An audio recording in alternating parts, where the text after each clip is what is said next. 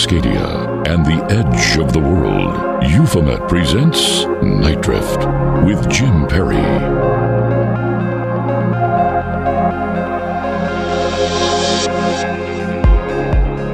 Good evening. I'm Jim Perry, and this is Night Drift. We're doing something a little different tonight. We have patrons with us. And these patrons are going to be a part of the program. And you are as well.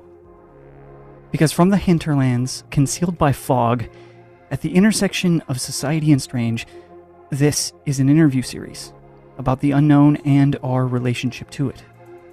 Produced by the documentary podcast series Euphomet, here we commune and wander through the big wonder with guests who are thinkers, explorers, experiencers of the phenomena that is on the edge of it all.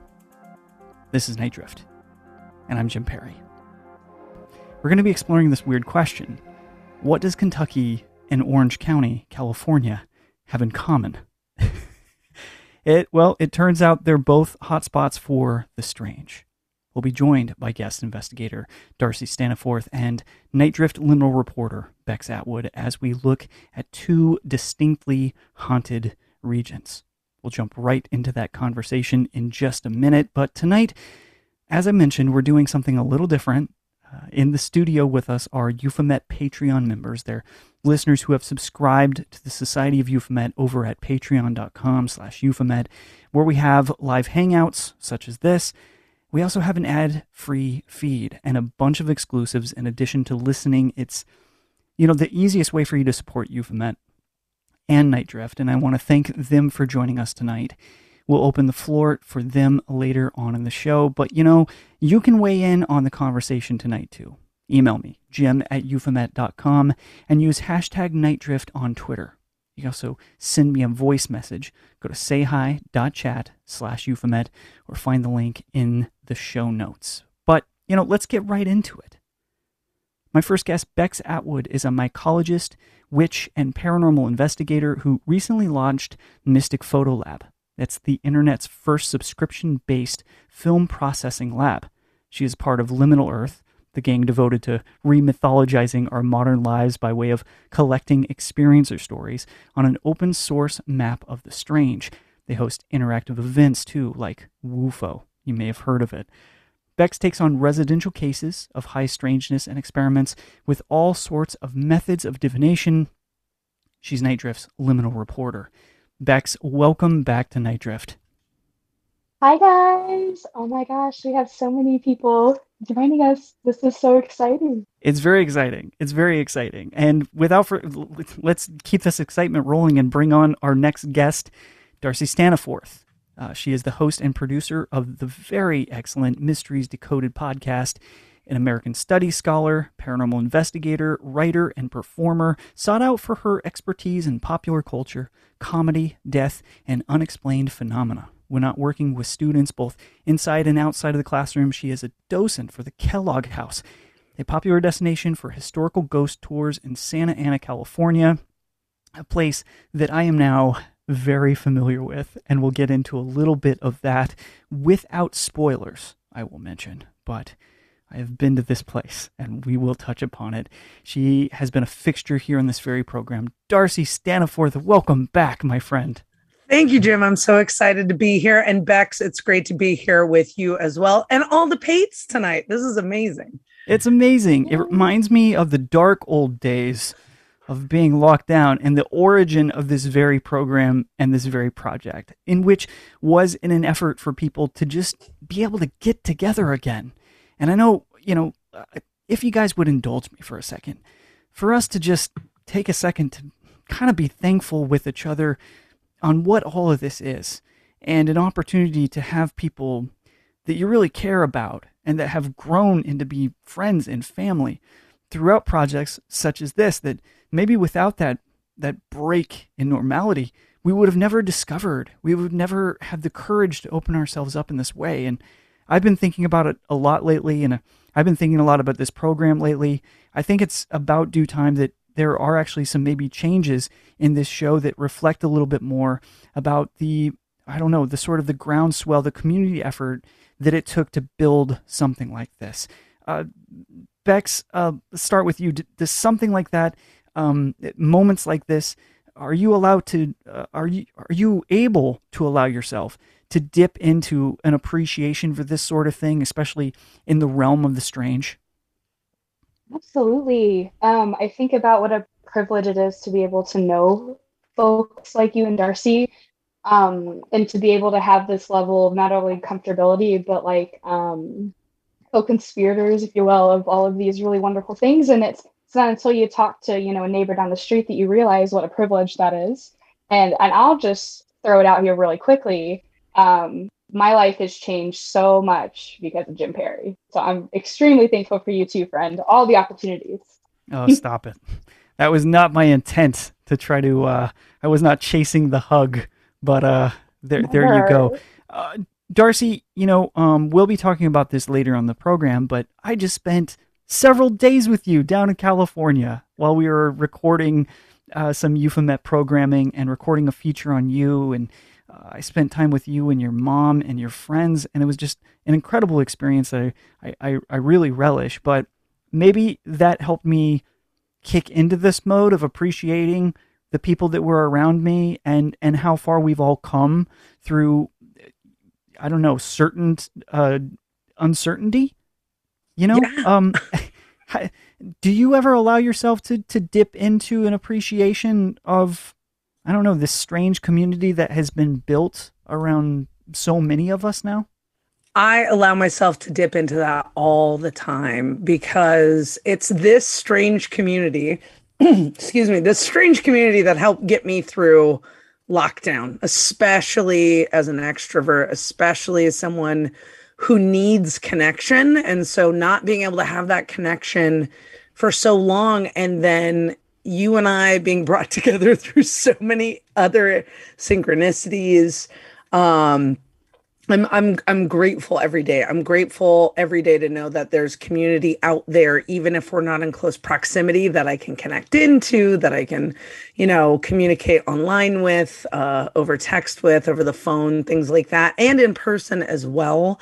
And that it doesn't feel quite so lonely out in the astral plane any longer. Well said, my friend. And yeah, I guess, when we are talking about topics such as we do here, even within a community of sorts, we are talking about some pretty deep material, questioning essentially at the heart of it, the meaning of life, the nature of reality. At hand, those could be topics that feel like a complete wet blanket, being wrapped around you, sinking to the bottom of the ocean. It can feel that sort of strange and desolate, I believe. But what I hope is that whether people are listening to this in the future as a podcast, if they're in here in the Patreon Zoom studio for KKNW with us right now, or if you're listening to this through the terrestrial airwaves in the Puget Sound area, that we all just take a second tonight and go, man, this is great. We're all able to do this. This is great. We're all here together. Anyway, thank you for allowing me to, expound on my feelings. Whether you like it or not, there's going to be a little bit more of that in this program, and I hope you're here for it. Listen, let's get into the spooky stuff. Bex, you have recently shared with me a significant amount of reports that have all centered around a certain phenomena in a region of the country that is already known for certain levels of high strangeness.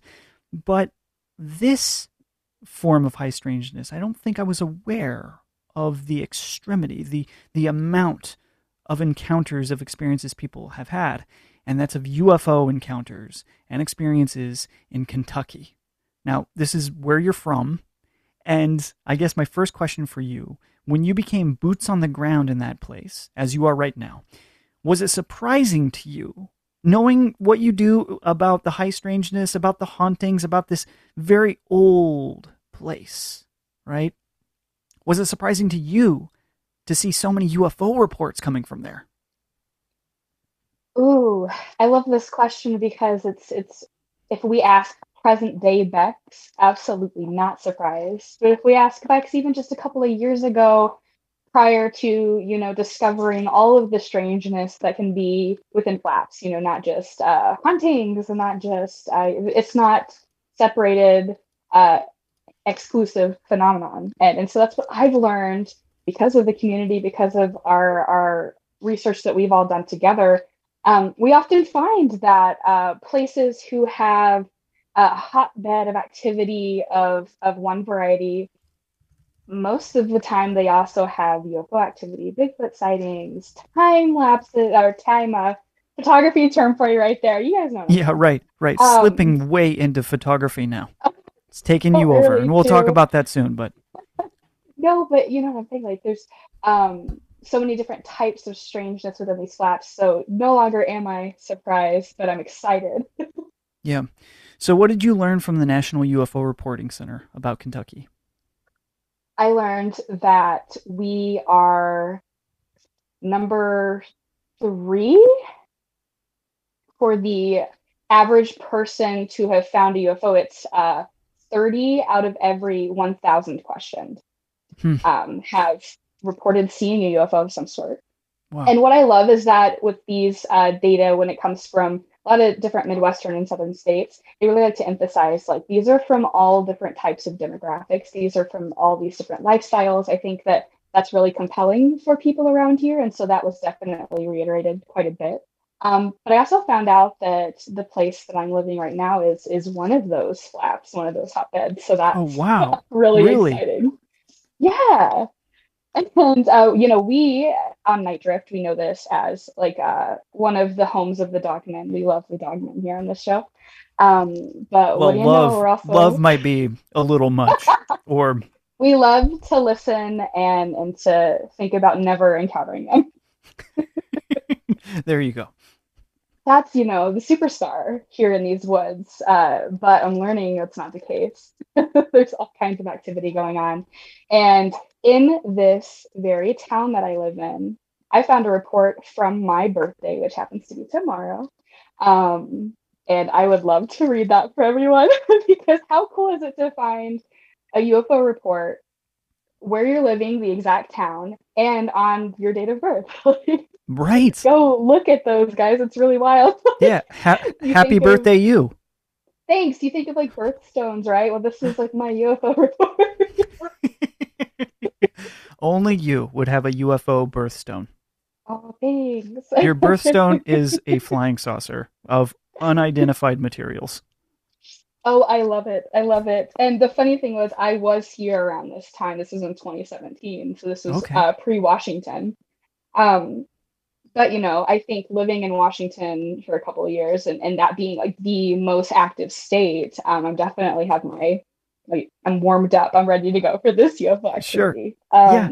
But at approximately 10 a.m. on Tuesday, October 24th, on the fourth hole of a local golf course, I noticed some unusual lights in the sky. At first, I thought it might be birds, but it wasn't. These objects were in 2 groups, one stacked above the other, approximately 15 to 20 in a group. They appeared to be orbs or discs. They flashed bright on one side, then on one side dark. These objects moved in a swirling pattern, changing positions with one group being above and then switching below. I noticed a vortex-like motion in the interaction of the groups that appeared to be stationary. So there's like this swirling sensation that occurred for approximately 5 minutes. Oh my gosh. And then without any notice, everything disappeared right above that fourth hole. Oh, jeez. You imagine that? I know. Imagine seeing, you're just some dude out golfing. You're having a great time on a Tuesday. You can golf on a Tuesday morning, you're having a great time. And then you see a vortex open up in the sky. Yeah, he's like I knew retirement was going to be something, but I didn't know it was going to be this. No, and what's funny is listening to all of these old timers tell stories like this on like YouTube and podcasts. Something they say a lot is, now I go to church every Sunday, but I'm thinking I might have to start going twice. Okay, that's interesting because of where it is within the country, because of such stringent religious beliefs, there is still this feeling from so many that what they're seeing, well, they shouldn't be seeing it, or this is the devil. Can you touch on that a little bit? And maybe I'd love to bring Darce into this as well, because that's very interesting. I think you may have some interesting things to say about that. But this idea that in other parts of the country, not like the Pacific Northwest, hey, these are demons, y'all. Absolutely, and that's what's taught to you, from my experience at a very young age. And, any type of phenomenon, anything that would kind of be under the strangeness umbrella that we love so much. If I saw, dead grandpa, if I saw a UFO, if I saw a furry creature in the woods, all of that would be categorized as demonic. And I would immediately be taken to church, dipped in holy water, prayed on. It's really some wild stuff. And so for churchgoers to have these experiences, it can really be quite traumatic, or it can be, obviously very world shifting. And so it's interesting to see which direction people go. Yeah, right. Yeah. And Darcy, what is your take on that? I mean, geez Louise, they're trying to keep me from talking. See, this is what's happening. Yeah, I mean, I think people get caught up in that binary so much. And I think one of the binaries I get really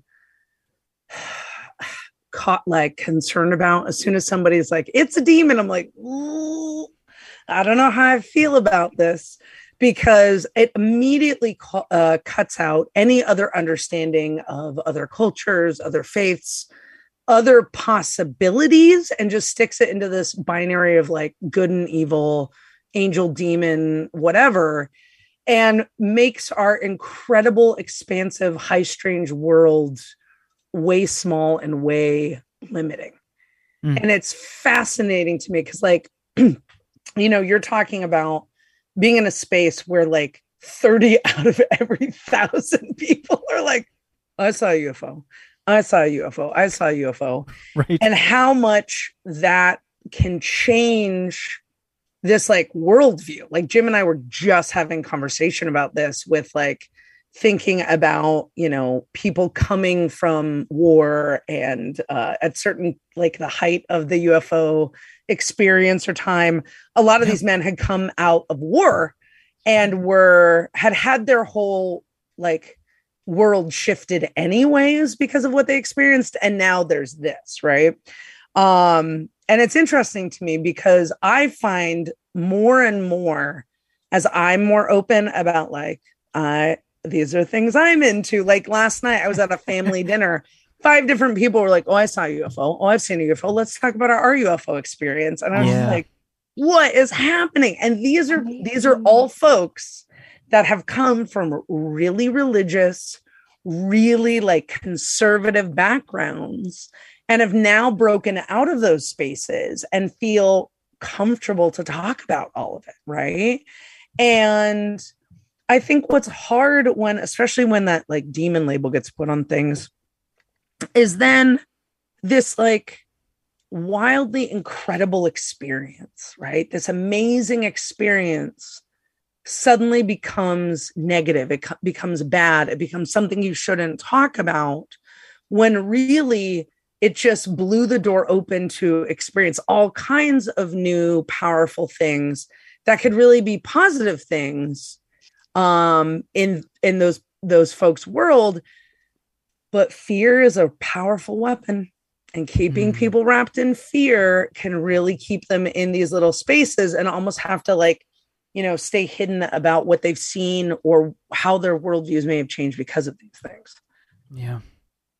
Yeah. It's so interesting. Yeah. We really, we can be wrapped in it, and societally we can be wrapped in that, and we can be, sort of indoctrined into these communities, whether we're devoutly religious or not, to sort of be presented with this Western idea of these things being scary because we don't understand them, and maybe that's not categorically a Western idea, but I think as Western culture is in the image of sort of Christianity in so many regards, classically. We are left with this indelible thing. It's why horror is so popular, for people to work out some of these issues. And I think it's why so many people come to the paranormal, to try to experience something other and find themselves in that place and see how they'll do. And I think a lot of people, once going through that process of chapel perilous, right, coming out on the other side and going like, oh wait, I'm okay, I'm all right, and this is gonna be good, you know. Go to a listener comment right now. Heather mentions labeling something as demonic or evil is thought stopping and robs us of the chance to explore what we think and feel about these things for ourselves. Thanks so much for contributing that, Heather. And you know, you can comment too. You can email me, jim@euphomet.com. You can call into the show, in which we'll provide a call-in number for that. Or you can join our Patreon, and you can be a part of these in the future. And listen, I don't know about you guys, I'm having a lot of fun doing this kind of hybrid hangout Night Drift show. I mean, we've never done a hangout that is broadcast live on terrestrial radio at the same time. And I don't know many people who ever have. This is quite, you know, different. You know, first we're interviewing plants, and then we get all cocky. And now we're just changing formats up. So thanks KKNW for allowing us to do this. And thank you, patrons, for being a part of this room. We're going to take a quick break and then be back after this. Bex has a story that I can't wait to get into, which I believe involves a UFO and a train and a possible collision.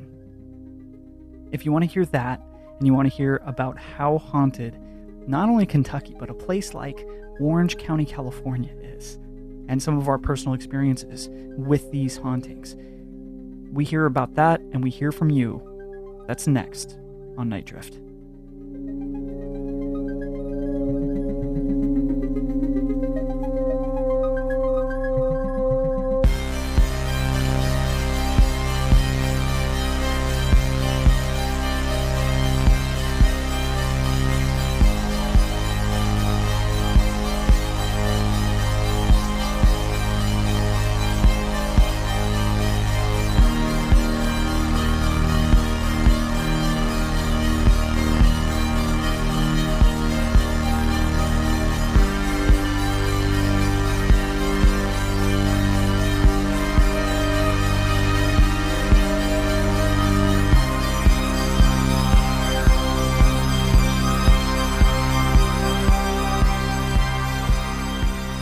Follow Night Drift with Jim Perry on Spotify and subscribe on Apple Podcasts to receive new episodes of Night Drift automatically and gain access to all of our past episodes.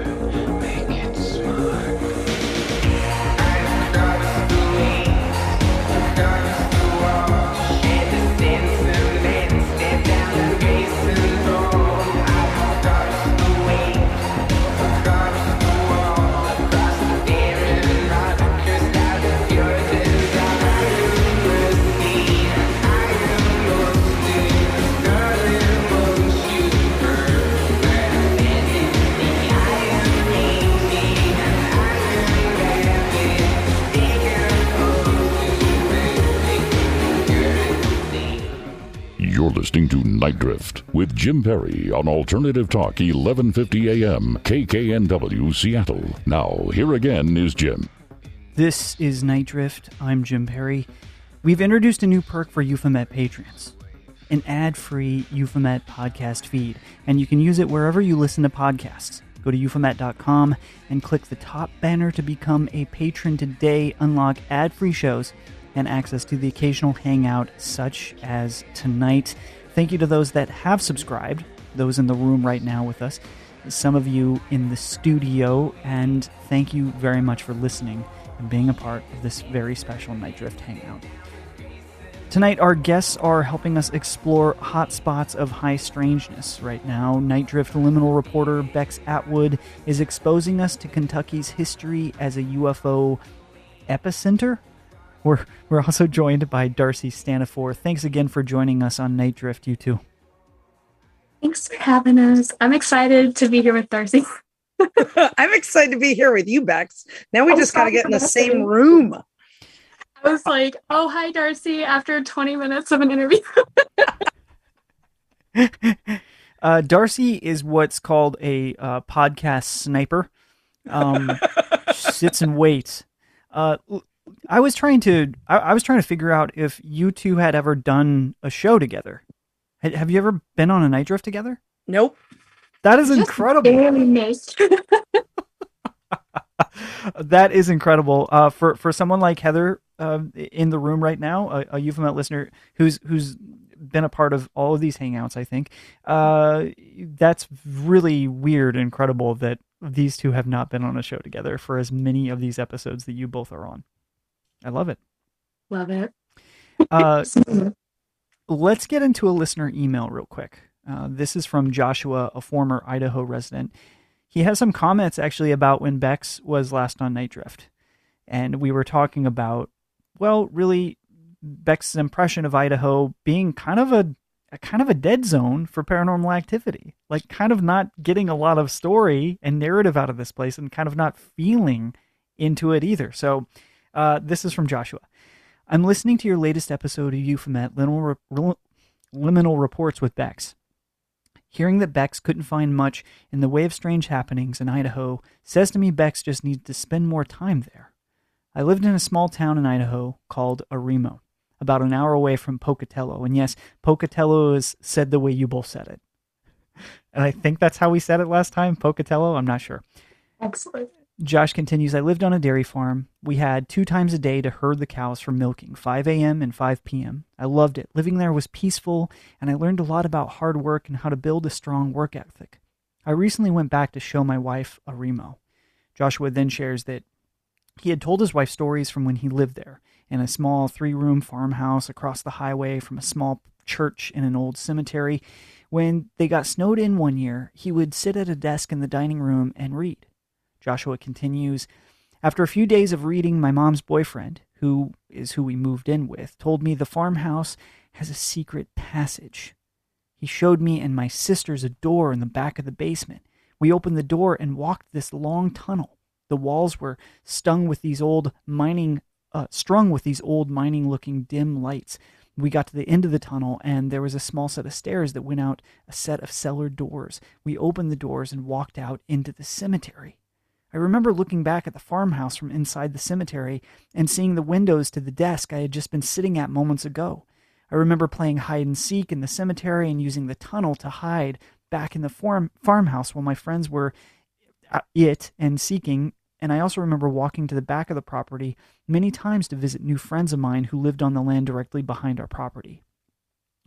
Joshua, he describes here that in the summer of 2021, he takes his wife to Aremo, the old school he used to hop freight trains to get to, the corn silo that a friend fell into, and he continues. Ultimately, I found the farmhouse with the cemetery across the highway. What I didn't find was the cellar doors that opened next to the small church in the cemetery. There wasn't even a church. That made me start questioning more things about the town. I drove to the farmhouse, and everything from the front of the property was as I remembered it. But when I drove down a small path next to the farm that I can't remember, and I made it to the end of the property, when I got out of the truck to show my wife my friend's house, it wasn't there. There's nothing behind the farm. It's just more land, undeveloped land. It looks as though there has never been anything or anyone on the land. I didn't know what to tell my wife. Of course, she responded with, maybe you just remember it differently than it really was. I thought logically and agreed with her, but I remembered it all like I was just there. I remember everything I did while I lived there in so much detail, other than this missing stuff. Joshua, thank you so much for sharing this story. Bex, how do you feel about Idaho? Listen, Joshua, let's talk. I would love to go back to Idaho at any time. I mean, it's one of the most gorgeous states. So to hear that there's possibly missing places, missing time, you just like wrote me in. Let's go, buddy. Love the story though. Thank you for sending that in. Oh my God. Yeah, he's speaking our liminal language there for sure. Let's Well, I would love to read more listener emails. I have a little bit of a backlog that I would like to get to on this program as well. And if you have an experience or if you are moved to send any correspondence, you can send it to me, jim@euphomet.com. Now, let's get back to Kentucky. Tell us about another place that you found in Kentucky that had you baffled, have you mystified, taught you something about this strange UFO, I don't know, almost a UFO triangle that exists there. Yeah. Yeah. I think one of the most exceptional examples is what you were discussing earlier before the break, the Paintsville, Kentucky incident with the train. I have the report by the official CSX engineer. And it happened at 2:47 a.m. on January 14th of 2002. Now, this is an extremely long story. I'm going to try to paraphrase as much as I can, because this is one of those wonderful UFO incidences that starts with a sighting and then is followed by hours of strangeness and mayhem, if you will. Oh my gosh. And for a couple of coal train workers, it's just, a brand new night, a brand new life. But essentially, there was a coal train en route from Russell, Kentucky to Shelbania. And there's a trailing unit and first two cars that were severely damaged as they struck an unknown floating or hovering object. They knew that it was exactly at 2:47 because the engineer's watch froze, and it shows that exact time to this day. Oh my Along gosh. with the watch, there was an entire electrical system on both locomotives that went completely haywire. Approaching a bend near milepost 42 in an area referred to as the Wild Kingdom for the many different types of animals spotted there, my conductor and I saw lights coming from around the way. This ordinarily means there's another train coming. And so they're trying to figure out, like, are they hopping tracks? Are we hopping tracks? They killed their lights as to not blind the incoming crew. As they rounded the corner, the onboard computer began to flash in and out. Speed recorder went nuts, and both locomotives died completely. Alarm bells began to ring, and that's when they saw the objects. And it looked like they were scanning the river for something. At least 3 objects had several searchlights trained there. The first object hovered only about 10 to 12 feet above the track. They're metallic silver in color with multiple colored lights near the bottom and the middle. There were no windows or openings of any kind. It was probably 18 to 20 feet in length and approximately 10 feet high.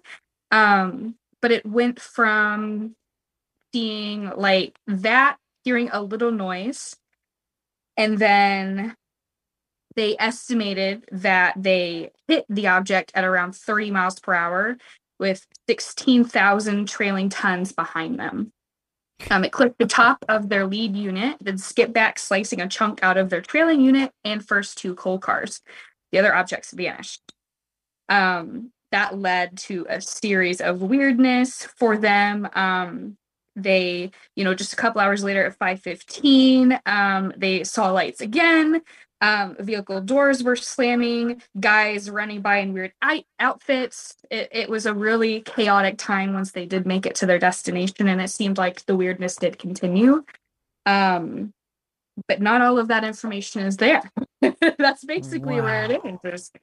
After about 5:15, here's what happened to the trail cars. We pulled them aside. We checked and we documented, and strangeness continues. ...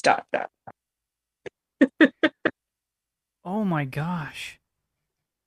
Here's the thing that is just like ripping my heart apart is that it says CSX engineer. It does not say their name.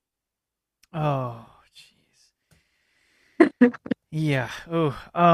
When you hear a story like that, when you find a story like that, Bex, are you immediately just looking at, sort of what threads you can pull, and how much further you can dig into something like that? Because I mean, that's a really stunning story. I've never heard of that before, and yet here it is, and there's like sort of there's very real physical contact that happens between this anomalous object and this train. Um, that's crazy. Absolutely. To answer your question, that's Ranger would like to speak about the topic. He may bark just a little bit. But at my stream, yeah, because my first question was like, how do I get this guy's name? How can I get information on this? And I think one of the wildest aspects of this is it involving a train. You kind of feel like it's dated in a way, but this is from 2002. Right. And so there are certain modern elements to it. And when it says the strangest continues, you're like, okay, it's been 20 years. Is it still happening? How do I get a hold of them? So I'm currently pulling those strings, as you say. Oh, fantastic. Well, I love that, you dive so far deep into the Puget Sound area while you were here. Now you're down there and you're digging so far deep into Kentucky. And I think you're going to continue finding stories that are captivating. And I am so excited that you're going to continue sharing them on this very program. It's so exciting. Darcy, when you hear a story like that, what's your reaction? I mean, that happened not so long ago. There's the possibility of incredible evidence in a space where we don't receive a lot of physical evidence. What's your reaction to something like that? One, I have the same reaction Bex has about their name not being listed. And so my first thought is like, Bex, you got to check out both the Federal Railroad Administration as well as the United States Railroad Administration, because it just feels like engineers and railway workers have to be public record. Like, the story to me is like, that is where we go into the boring records and find these things to corroborate these stories, or at least be able to be like, let me hunt this person down. Yeah. A story like that is just, I have to think about the fact that like these are people just doing their job, and their job requires the utmost safety and the utmost attention to things, and not ending up derailed or on the wrong track or colliding with another train. And so I tend to, and the fact that we actually don't have his name makes me feel like it's even more credible, because this person's probably like, I don't want to be seen as the time jumping train person, and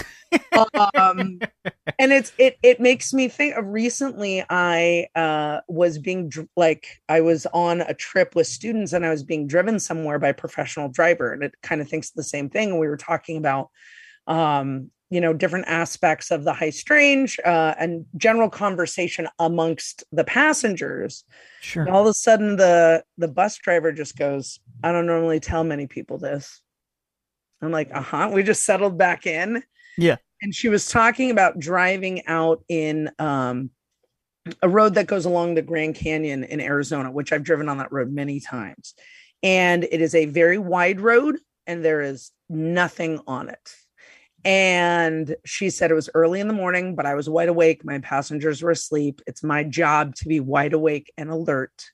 And I looked out my back window and in the rearview mirror, and I saw something crouched by one of the road signs that stood up, that ended up being taller than one of the road signs, covered in hair. Oh, man. And then crossed this very wide 2-lane highway in 3 steps. She said, I used to not talk about it, but my children encouraged me. And I know what I saw. I know what I saw. My job is to know what happens. And so I think about that, because that's an incredible story. But then also this train story, like that is also incredible. Like, they are trained to pay attention to all of those things. Yeah. So unlike some of us who are in jobs that have things where it's like, oh, it was that like maybe that was a person that came by. Maybe like where we don't necessarily have to pay attention to such details.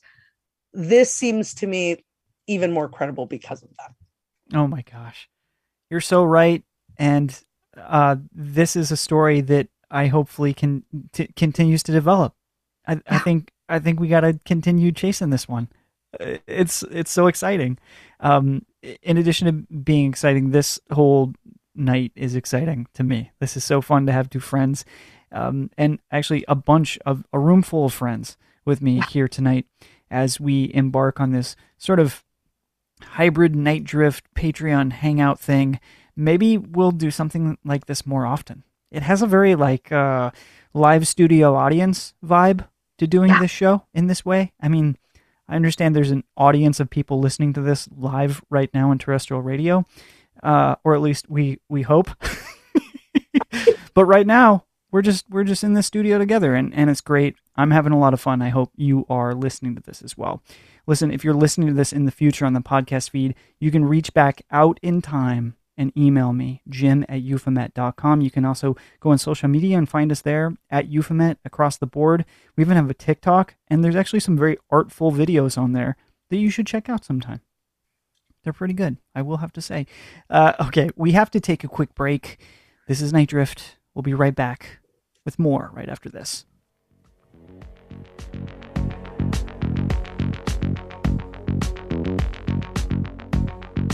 With this ring I need wet with all my worldly goods at the end down.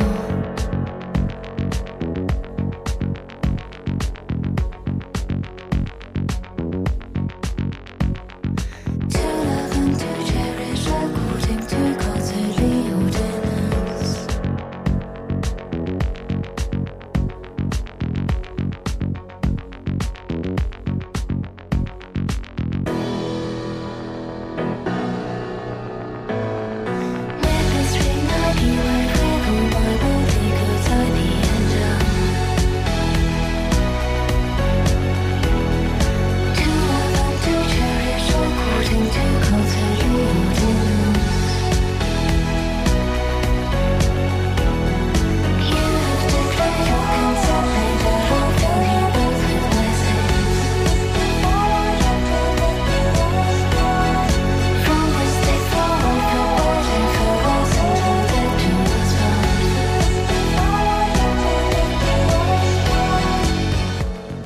Drifting deeper into the night, Jim Perry is taking your calls at 425-373-5527 or toll free in Western Washington 888-298-KKNW 5569.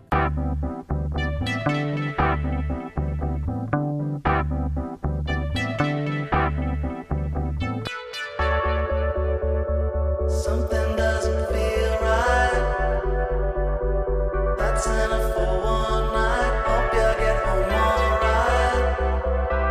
There I go, blaming on the weather. But hey, there's nothing wrong. I'm only tired of all these voices. Always saying nothing lasts forever.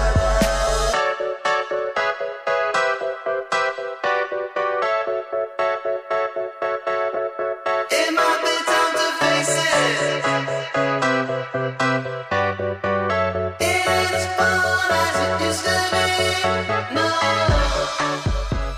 From west of the Cascades to the rest of the world, lines are open. Call 425-373-5527 or toll free in Western Washington 888-298-5569. That's 888-298-KKNW. A group of 16 researchers will spend the next 9 months studying unidentified aerial phenomena, UAP, also known as UFOs, as a part of a team for NASA. This just in from NPR. The research, which will use unclassified data, will lead to a report that will be made available to the public next year. NASA's research follows the Pentagon's announcement in July that it would create an office to track reports of UAPs, and earlier this year, Congress held a public hearing on UFOs for the first time in 50 years. The selected research group includes professors, scientists, an oceanographer, and others who study space. Former NASA astronauts Scott Kelly and Nadia Drake, a science journalist and contributing writer at National Geographic, are also among the group's members. The study, which begins on Monday, is designed to lay the groundwork for future study on the future of UAPs for NASA and other organizations. According to a press release on Friday, some of this data will come from what it describes as civilian government entities, commercial data, and data from other sources. NASA originally announced news of the upcoming study in June, stating that the lack of existing research on UAPs makes it difficult to draw scientific conclusions about the nature of such events.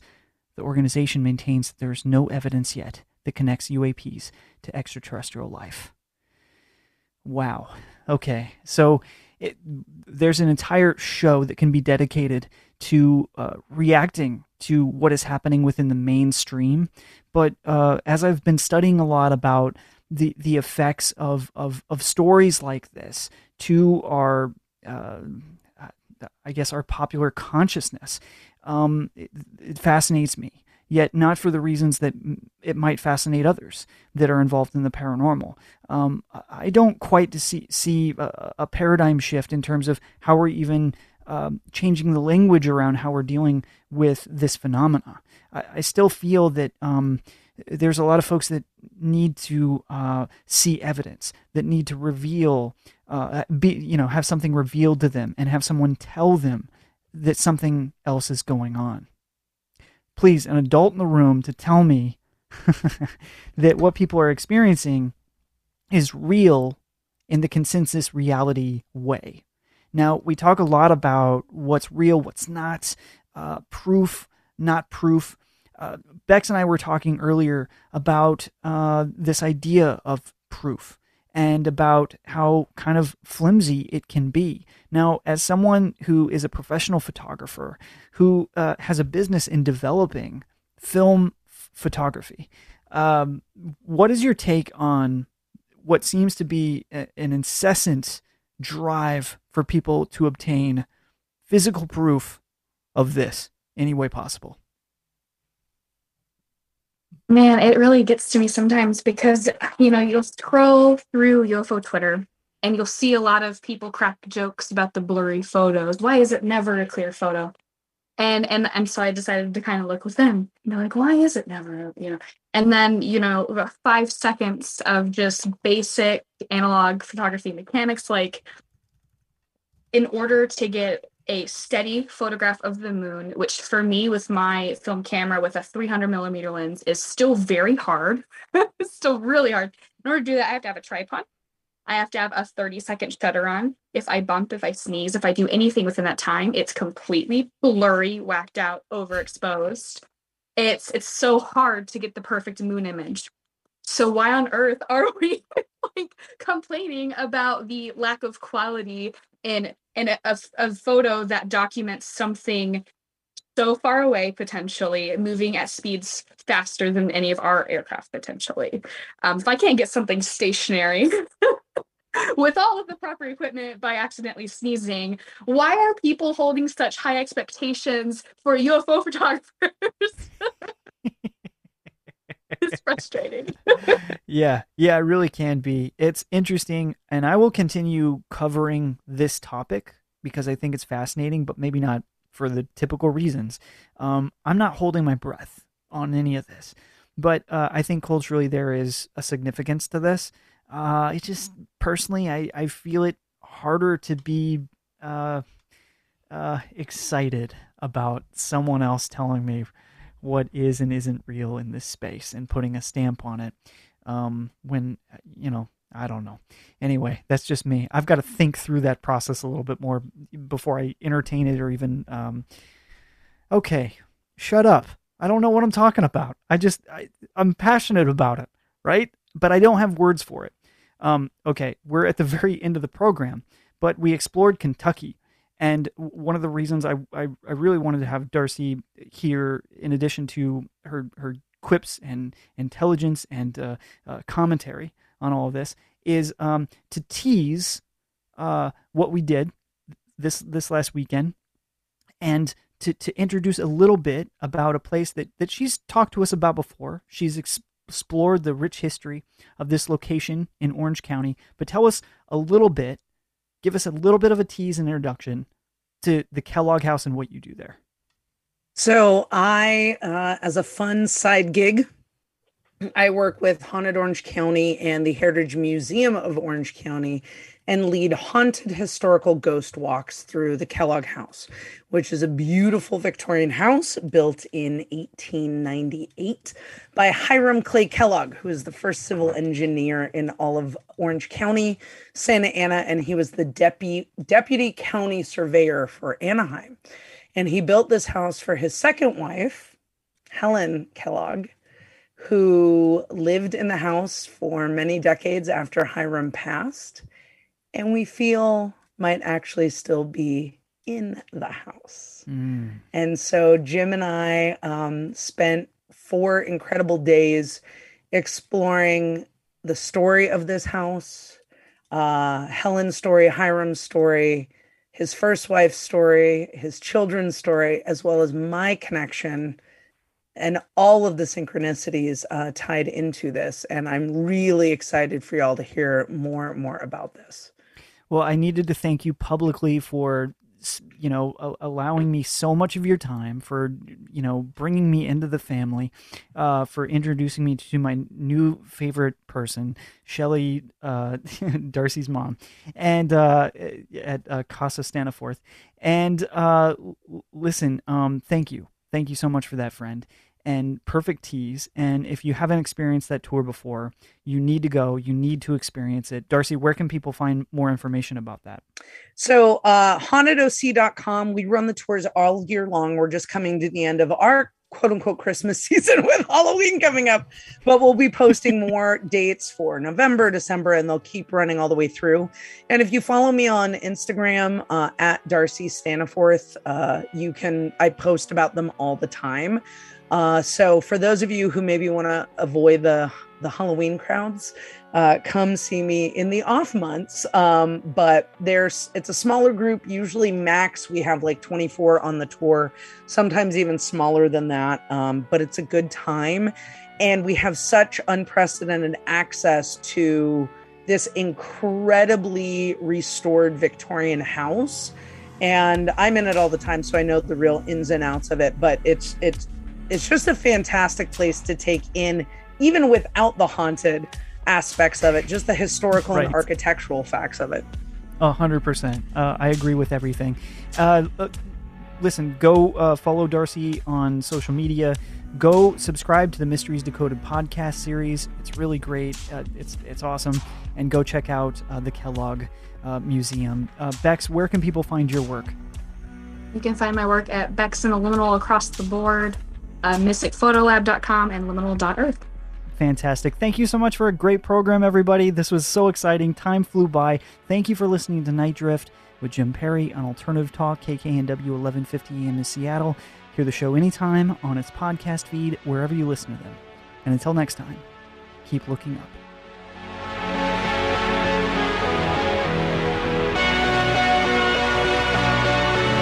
Follow Night Drift with Jim Perry on Spotify and subscribe on Apple Podcasts to receive new episodes of Night Drift automatically and gain access to all of our past episodes.